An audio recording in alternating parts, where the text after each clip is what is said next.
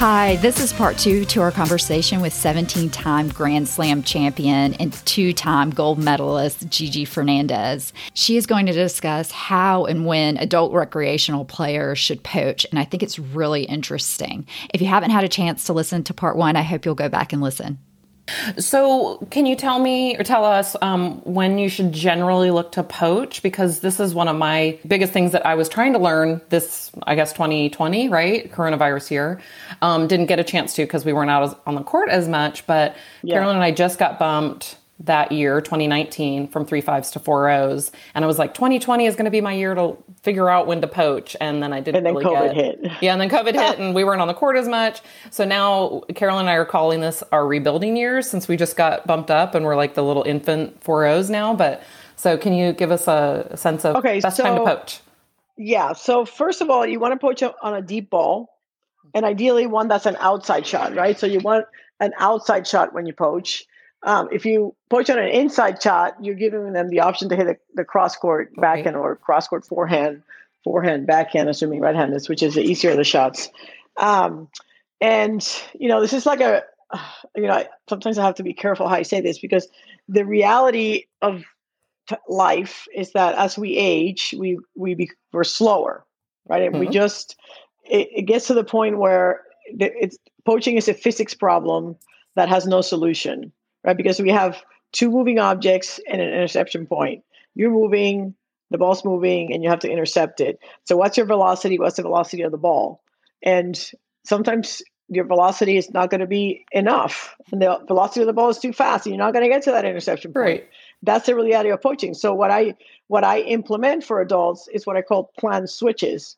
And when you have a planned switch, you and your partner have an agreement on which ball you're going to go. So you say you're returning, and you say the returner's partner will put a number in the back of their in the back so the opponents don't see it, and say it's a 2. That means when the opponent hits the second ball, then you guys are going to switch. And when you switch, you can leave early. You can leave super early because you don't want to get past cross court because your partner's going right. So if you're in this cross court rally and you say on the second one I'm going, you go, they come here. If they hit the ball cross court, you have to get it. So, and then knowing that your partner's going to go get the one down the line because they knew that you were poaching. So what I like about it is that it confuses the opponent, because they see the movement and then they try to change the direction of the ball kind of mid swing, and it causes a lot of errors. But also it helps you be a little more successful poaching because you can leave a little bit sooner and not get burned down the line. Yeah. So am I leaving right before they hit it? Am I leaving as they have like a plan? Okay. So for pros and for people who hit the ball hard and who are super agile, the timing of the poach is as the player starts this motion, right? So you've taken the racket back. As you start going, that's when you leave. Because once a player is on their path, it's hard to change your mind and hit it down the line if you're going to go hit cross court. So it's once the racket is back? Is that when they start a forward motion? So if you're fast, you can leave right when they start the forward motion, and then if you can get there, great. That's amazing. Now, if they hit the ball too hard or you're too slow, then you have to have the agreement with your partner and say, okay, the second one I'm going, the third one I'm going, and then you would just leave almost before they start taking the racket back. Really? Right? Okay, that's interesting. Yeah, that's Carolyn. It all depends on the pace of the ball. She likes it on the serve. If you're doing it on the serve. If it's a good hard serve, you guys 4-0, so serves are probably still not super hard. Yeah. So maybe after the ball has come off the bounce and when the player's starting to set up, then you would take it. So you have to time it so that you have to be assured that if the ball went cross court, you're able to get it. Yeah. But that cross court ball is not going to get by you because your partner's going to cover it down the line. Yeah. You can also do these planned switches if you have a preferred ground stroke. Say your backhand's better than your forehand or your forehand's better than your backhand by a lot. And you don't want to hit backhand, you're stuck in a backhand cross-court rally, and then this person's just beating you because they're better. Then you just do that planned switch, and then you go hit forehands. You can do it on the serve or on the return. So the more creative you can get with your positioning and your tactics and your movement, the more successful you're going to be starting at the 4-0 level now, because you guys are. Have to play special now to beat the 4-0s because you're new 4-0s. Mm-hmm. So you have to kind of try to confuse them and do different things. Yeah. And use the element of surprise. I always talk to our pro at our club, and I think it must drive people that have played tennis for their whole lives or gotten to a great, high level. How does it not make you crazy watching people like us hit tennis balls? Because we don't have, we haven't been playing since we were kids, and we don't have these great. I think I was born. I'm very passionate about tennis, and I think I was meant to be some kind of teacher.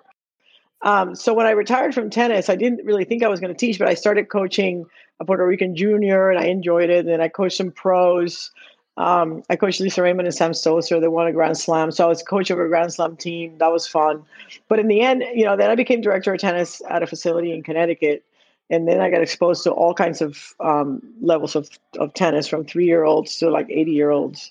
And I just really found my niche teaching adults, because I felt, first of all, the kids talk back and you have to deal with the parents. Sorry, I'm a parent now, so I know what it's like to be on the other side. Right.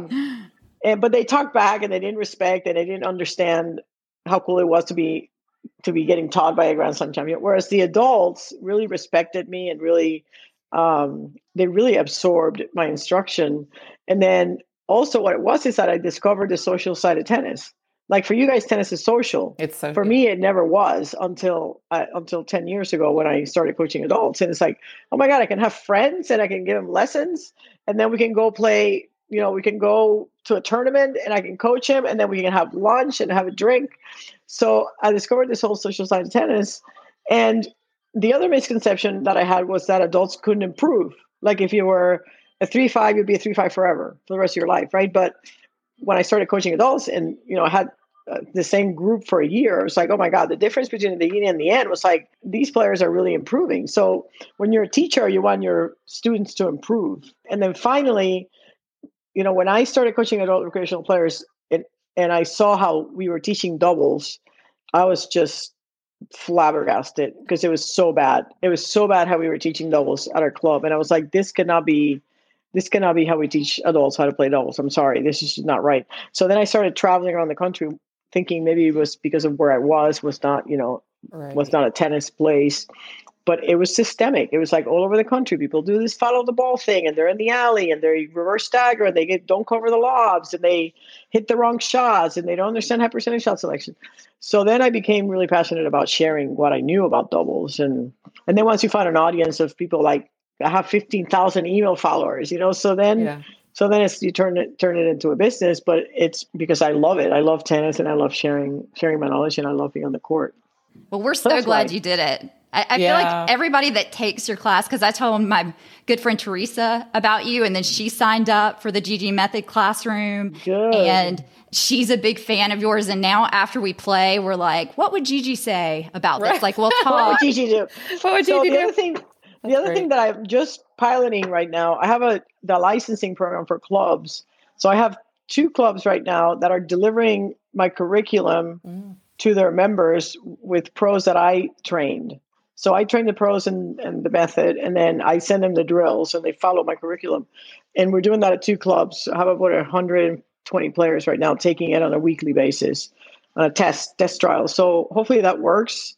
So far it's going really good. So hopefully I hope it's not a club that we play against in our area. I know, right? That's what I'm looking at. One in New Canaan. Okay, good. But if you have a pro who loves to teach doubles and is interested, just kind of send them my way, because I think it's something that from the pro side, they love it because they don't have to think about what to work on. And sometimes it's challenging as a pro to always come up with creative lesson plans and always work on something different. And then the G Method, it's a year-long curriculum. It's 42 weeks of different drills that build on all the steps of the G Method.